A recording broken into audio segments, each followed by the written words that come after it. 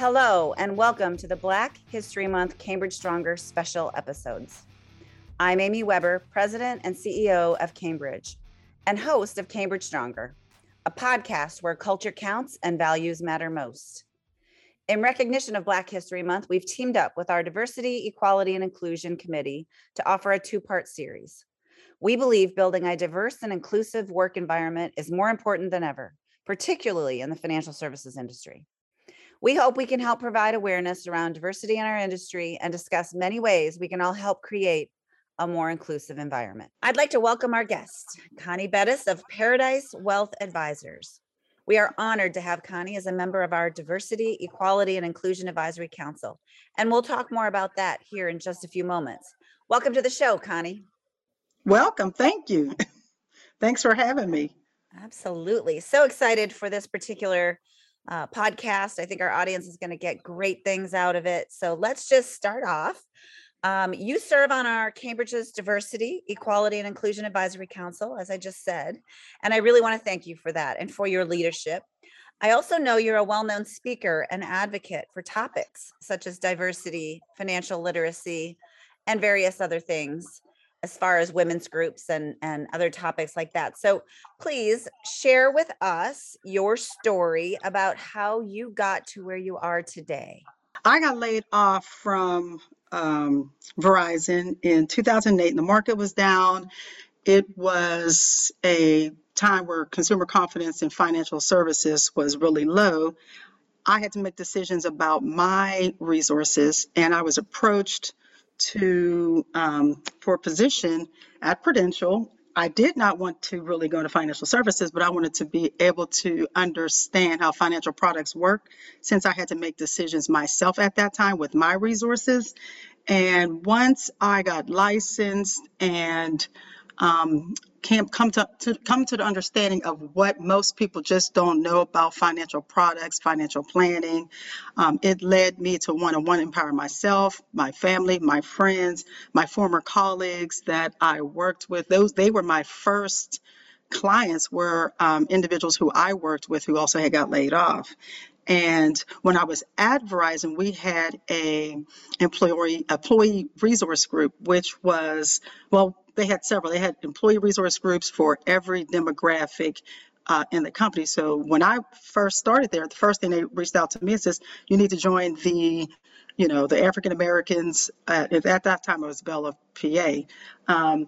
And so I've always been part of the diversity in groups in my previous companies. Even when I worked at Prudential, they had a diversity team there, and I represented our branch office whenever they had a conference every year. So I think my passion for diversity from a perspective of a end user, a client, and a professional, whether it was when I was at Verizon as a project manager or just even as a financial advisor, when you are working with people, trying to understand their unique differences really helps you be a better employee, a better advisor, because we're also different. And it just really kind of just brought me to where I am here today. But what I love about the business is it gives me the opportunity to really just try to help people who have not had an opportunity to really be exposed to the tools that we're able to offer them to help them get financially correct when you're just in a situation where they're too proud to seek help. I find that, we are able to help people who probably would not have went out and looked for our help just through my community engagement. Talk a little bit about what your business looks like today. So evolving from that first entrance into the financial services arena, it clearly has evolved a lot. You're running your own business today. Tell us and our audience, what does it look like? And was there a transition that you went through at some point in time? I started out really primarily on the insurance side. So through my experience at Prudential, which was a for-profit company, and that they are not offering whole life products, I first got my background in planning there, but their model was different and different than the opportunity that I had when I went to Guardian. When I went to Guardian, because it was a whole life company, their model and their planning strategies were different than on a universal platform, if you will. Prudential had investments and property casualty division. So when I first came into the business, I got fully licensed in property casualty, life and health, did long-term care, and investments. Investments was my secondary line of business. So at that time, of course, they give you orphans. I just came into the business. I was brand new, leaving corporate. Most of my clients that I built at that time were, because we were doing all kinds of networking events, we were doing seminars, we were doing workshops, we were doing financial literacy in faith-based communities.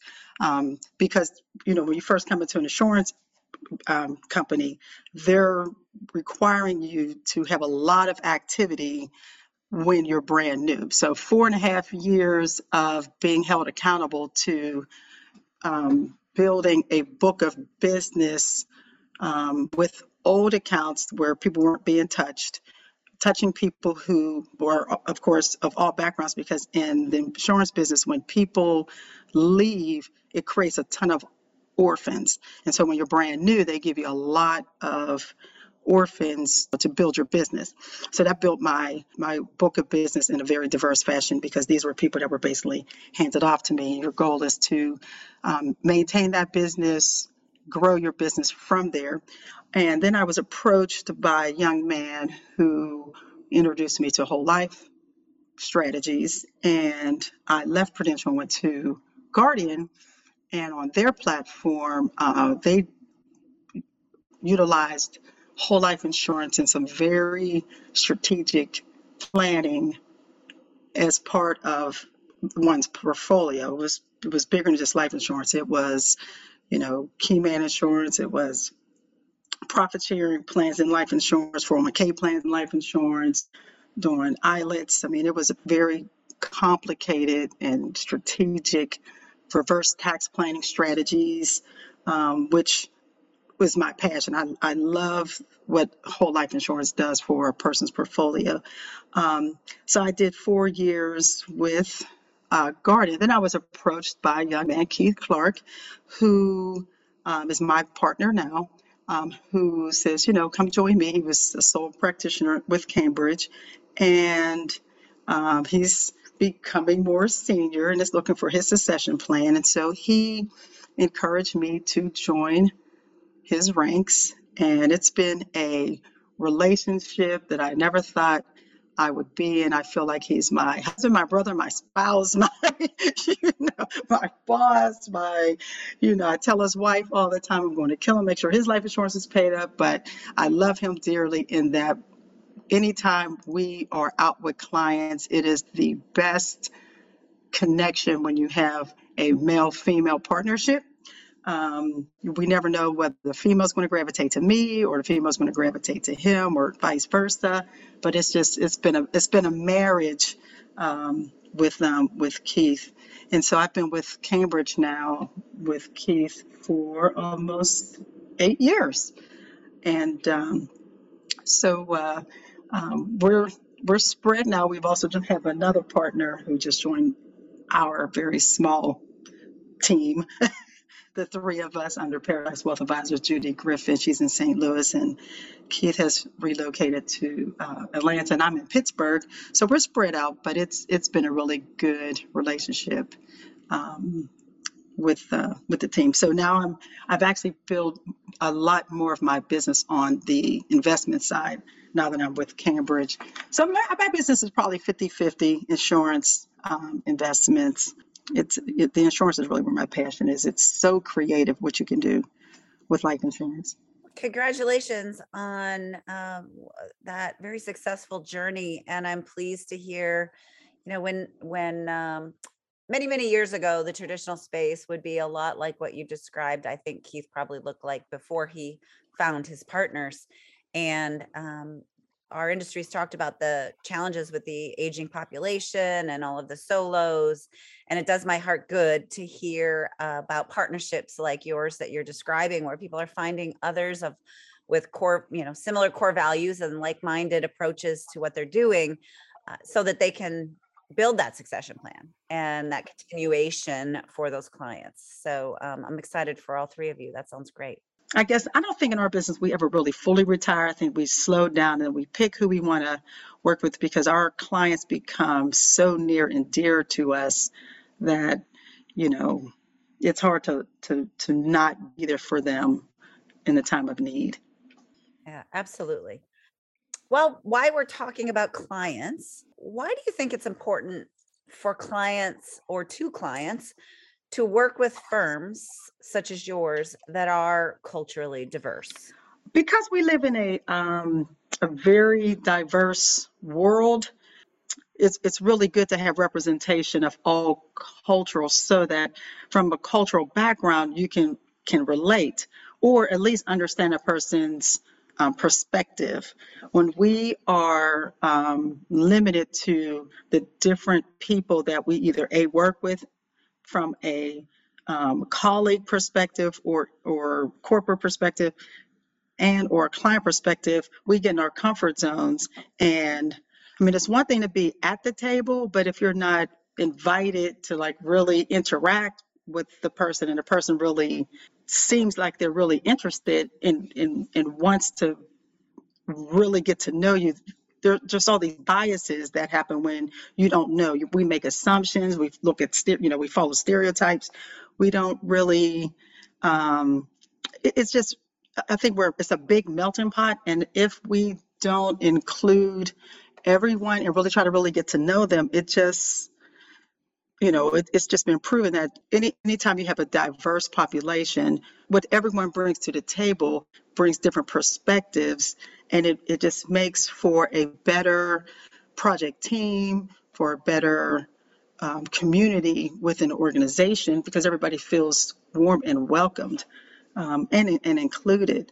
And I think people like to see people that look like them. That's part of the reason why when I first went to the Ignite conference, when I first started seeing people look like me, I'm thinking, well, I need to connect with them because we have similar stories, similar backgrounds, and then you're just comfortable, but it still is good to be able to see, for everyone to be able to see someone who looks like them, whether it's at Cambridge office, when I went out to the office, it was the same things like, okay, wow, where's people that look like me and have a similar story like I do?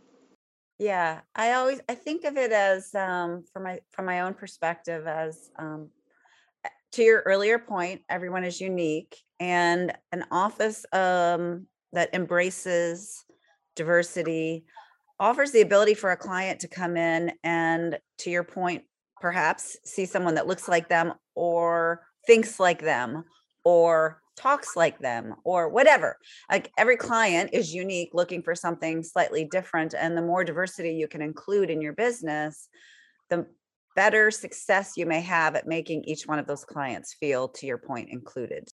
Right. And we don't want to be offensive, because every culture is different. And I would hate to lose business because I was not sensitive to someone's particular culture or their values. If you don't understand what their core values are, then how can you really serve them well? It just would be to my benefit to really understand different cultures and people's backgrounds from even trying to build my business.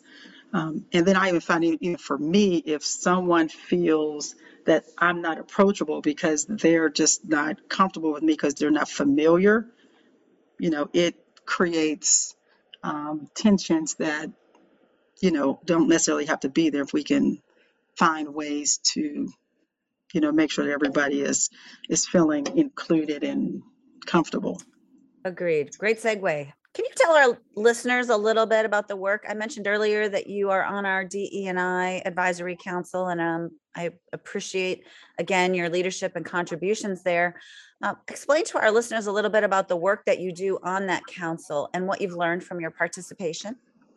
Our goals were to be committed to building a program so that we can implement strategies that would increase diversity, equality, and inclusion across Cambridge Nation. We were trying to really come up with initiatives where we could either, from a recruiting perspective, educational perspective, and, how do you reach, community outreach? How do we reach individuals from a making the organization look more like us, by cultivating an environment that is inclusive and where people feel they're accepted and they can trust that they are going to be supported. We broke out into two sub-chapters. Well, the council is the council in itself, but then we looked at recruiting and staffing and then internships. How do we, look at diversity, not so much just as race, but, handicap, veterans, gay, lesbian community, other demographics, Asians, Hispanics. I mean, diversity is bigger than just one demographic. It is people who are not the same. And then how do you make them feel included? It's one thing to say, okay, we check the box and we have individuals that meet that demographic, but what are we doing to make them feel like they are included once they arrive there? We either need to, come up with, programs to help recruit individuals that make their practice either diverse, their firm diverse, and then even at corporate office, how do we make the, change the look of what Cambridge looks like on a whole? One thing that I've learned is that there's not a real clear path to it. We sit there and we brainstorm and we're always trying to figure out, how do we take this on? But it's humongous. It is a humongous task. And when this is not everybody's primary job function, what we've all learned is how big it is. And that it's not going to, happen overnight. It is definitely going to be a work in progress to perpetuity.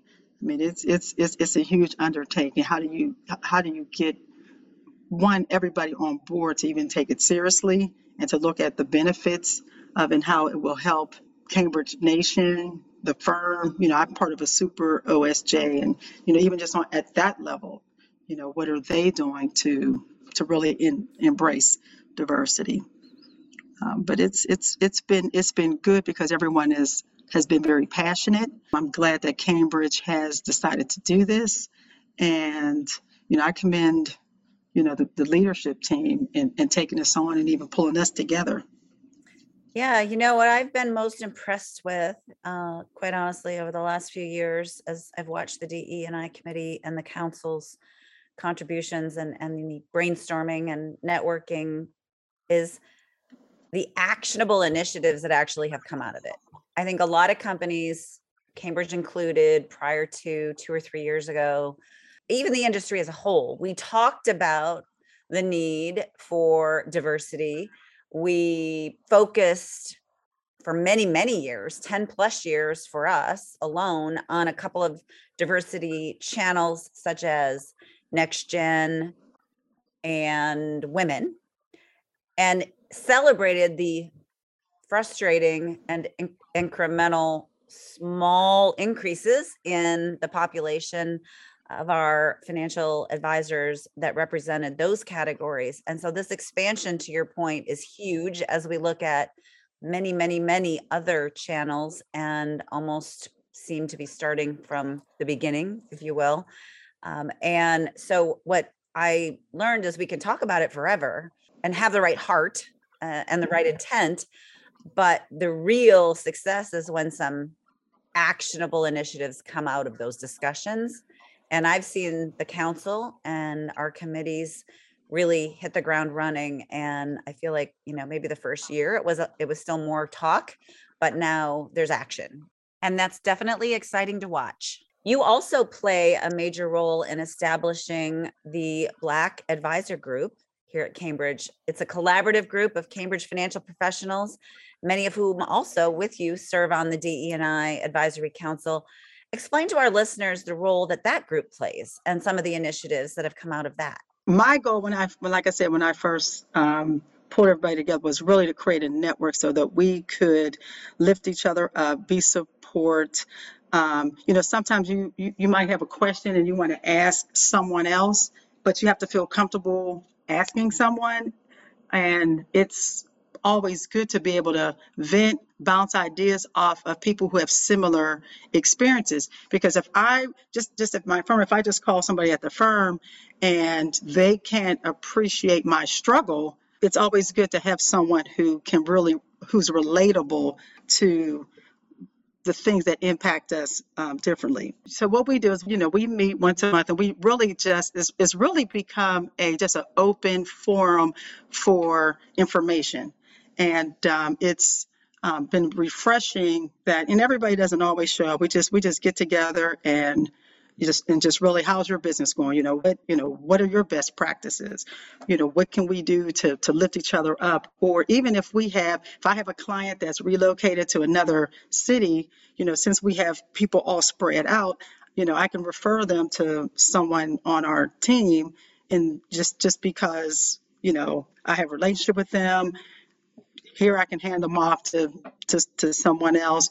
It's just really been a good network for us, a comfortable place where it's a judgment-free zone. We are able to really just have an outlet where we can celebrate our triumphs and vent about some of our challenges. It's great. Thanks for sharing. As I sat here listening to all of the benefits and advantages of what happens in that particular group, the words that came to mind were community and collaboration.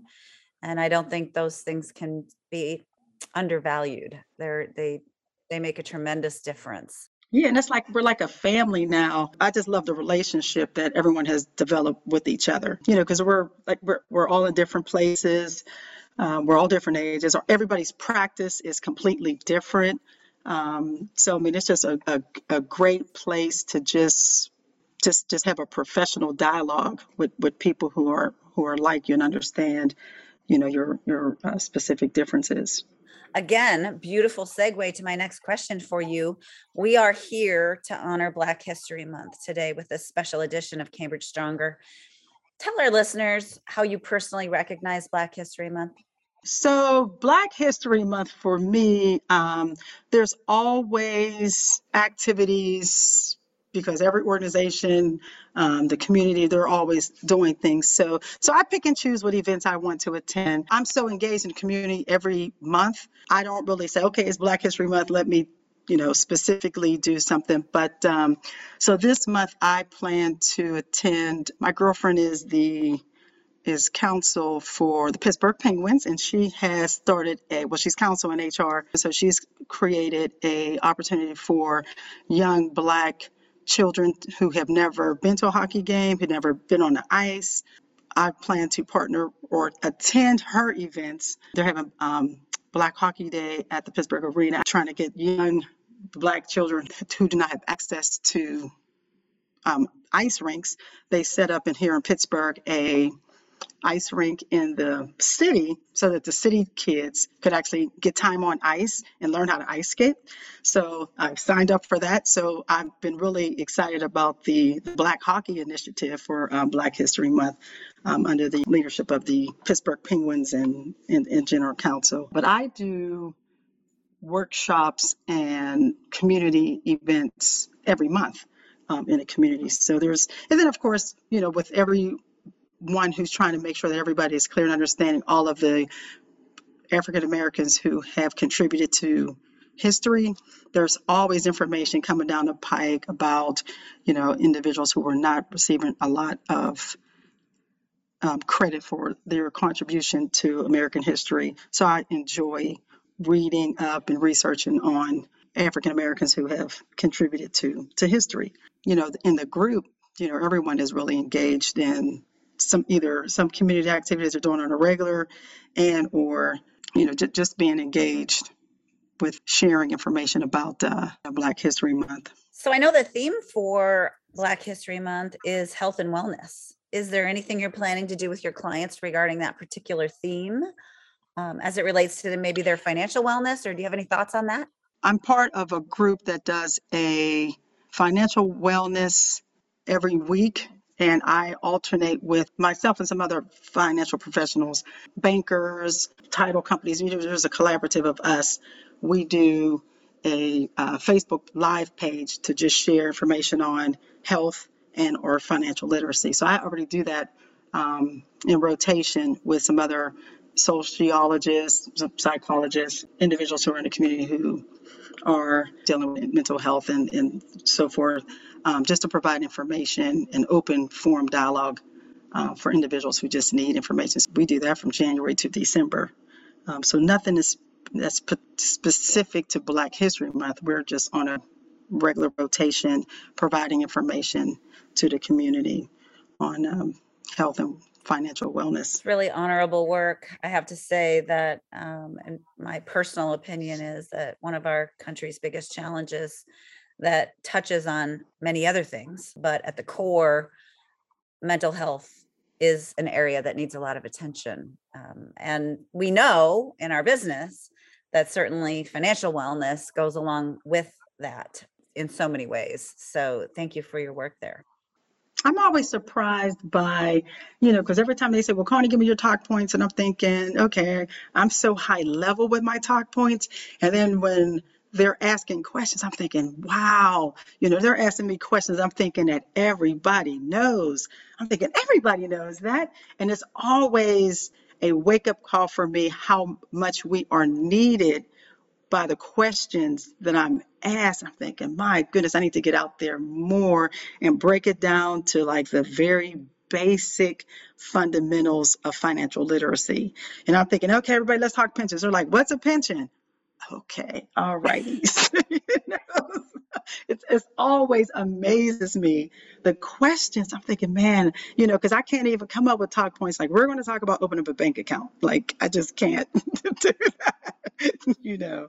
I know financial literacy is near and dear to your heart. Are there any other activities specifically related to financial literacy that you think our audience should be considering getting involved in and maybe in their own communities, because it is such a large part of the future? I think going to the high schools. I mean, I think it's a sin that it's not a requirement that high school children have a course in financial literacy before they graduate.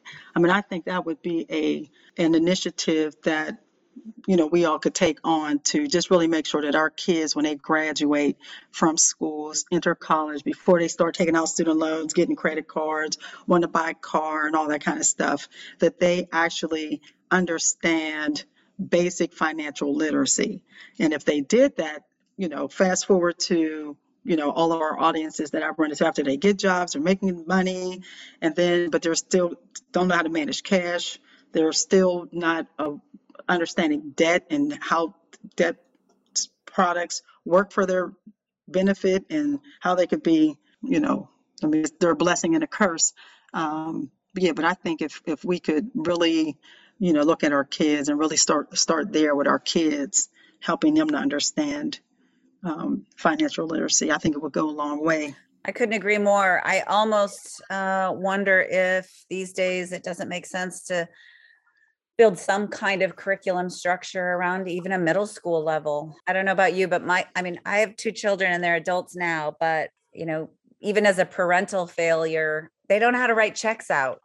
And I know nobody has a checkbook today, but they probably should. I don't know about you. I still write a couple checks a month because there is some part of society here that still maybe doesn't have Venmo or Zelle. And I find myself in a place where I have the need to write a check. And I remember when my kids were, in high school or getting ready even to go to college, and I'd bring something up like that and they'd be like, you got to remind me again. How do I do that?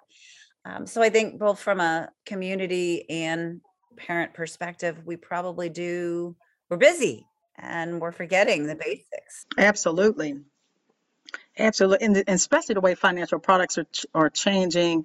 And, with all of these cash apps and so forth like that, our kids need to be made aware that money doesn't grow on trees, so you just can't just keep cashing, because what happens is the parents end up like, oh my God, they're always asking me to cash them some money because they think money grows on trees, and it's a real conversation I think parents should have with the kids to, really share. This is how much income we have. This is how much goes out. This is what's left over. This is what we have to save. And it has to be real for them to really understand it. The buck stops here at some point, but if they can't feel that pain, they're going to, they're typically not going to be good money managers unless they just, because some people just have that, they're just built with it. Like, I'm just going to save everything I have and I'm going to make wise decisions. But for the most part, our young people are, and they have pressures that I didn't have when I was coming up. I didn't have all the technology, cell phones, designer clothes, all that kind of stuff to worry about in my early years. I didn't get my first cell phone until I was 26. So just a few years ago. Yeah, like yesterday I just got a cell phone, but it's just so different now with these debit cards for kids, and there's just all kinds of stuff for them. So I think it would be good to really educate them, absolutely, at the middle school level as well. I've talked to a couple other financial professionals of ours who've planted the idea that really resonated with me largely, that some of this, call it money talk, is a generational thing that, maybe we're not really 28 years old. So we'll tell the audience that we're a few years older than that. But our parents were probably raised in an environment where you didn't talk about money at the dinner table. And today there isn't even a dinner table, but even in the house, it's something that hopefully will work its way to where, to your point, it's a much more transparent conversation. But do you have clients that bring their children to any kinds of these conversations with you? Do you see that? Is that happening yet at any level? No, I have not had a client who's brought. Now, I do have a client who has children that are earning money, who she keeps calling saying, we need to sit down. I want you to teach the kids. And they call and ask me questions. They reach out to me. The daughter is 8 and she created a coloring book and she's earned money from it.